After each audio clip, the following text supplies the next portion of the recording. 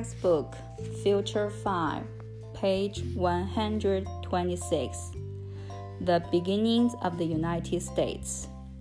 In the early 1600s, settlers began arriving North America from Great Britain. The London Company founded the first permanent English colony at Jamestown, Virginia in 1607.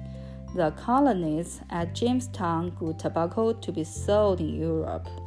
The second permanent English colony was founded by the Pilgrims, who left Britain because they were not allowed to practice their religion there. They arrived in 1620 and founded a colony in Plymouth, Massachusetts. Other colonies were soon established along the eastern coast of North America. By 1750, more than 1 million settlers had made the colonies their new homes.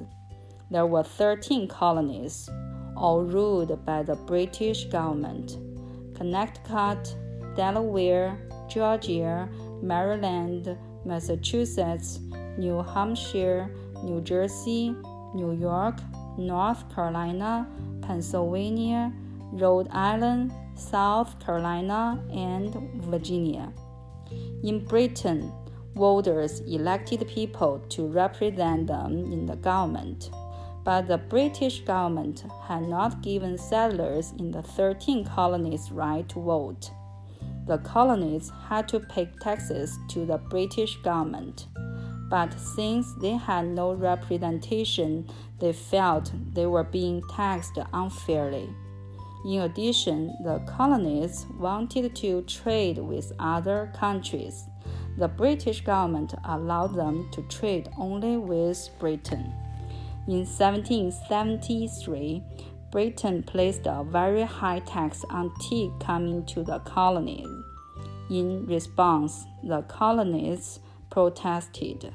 They disguised themselves as Native Americans, boarded a ship that was loaded with tea from Britain, and threw the tea into the water.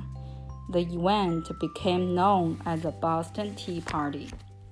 At a meeting in Philadelphia in 1774, the colonists decided to stop buying all British goods.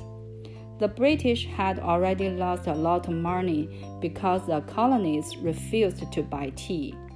The colonists also wrote to the King of England to complain about the unjust British laws.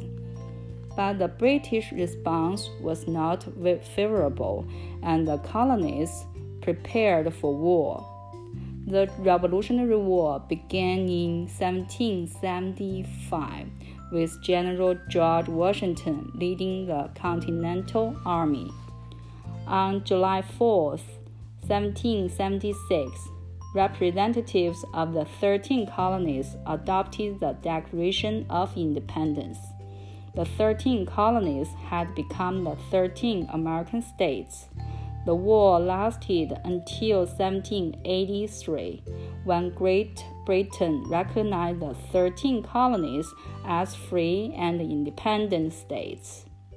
In 1787, representatives from the 13 states met in Philadelphia and wrote the Constitution, establishing one national government with representation from all states.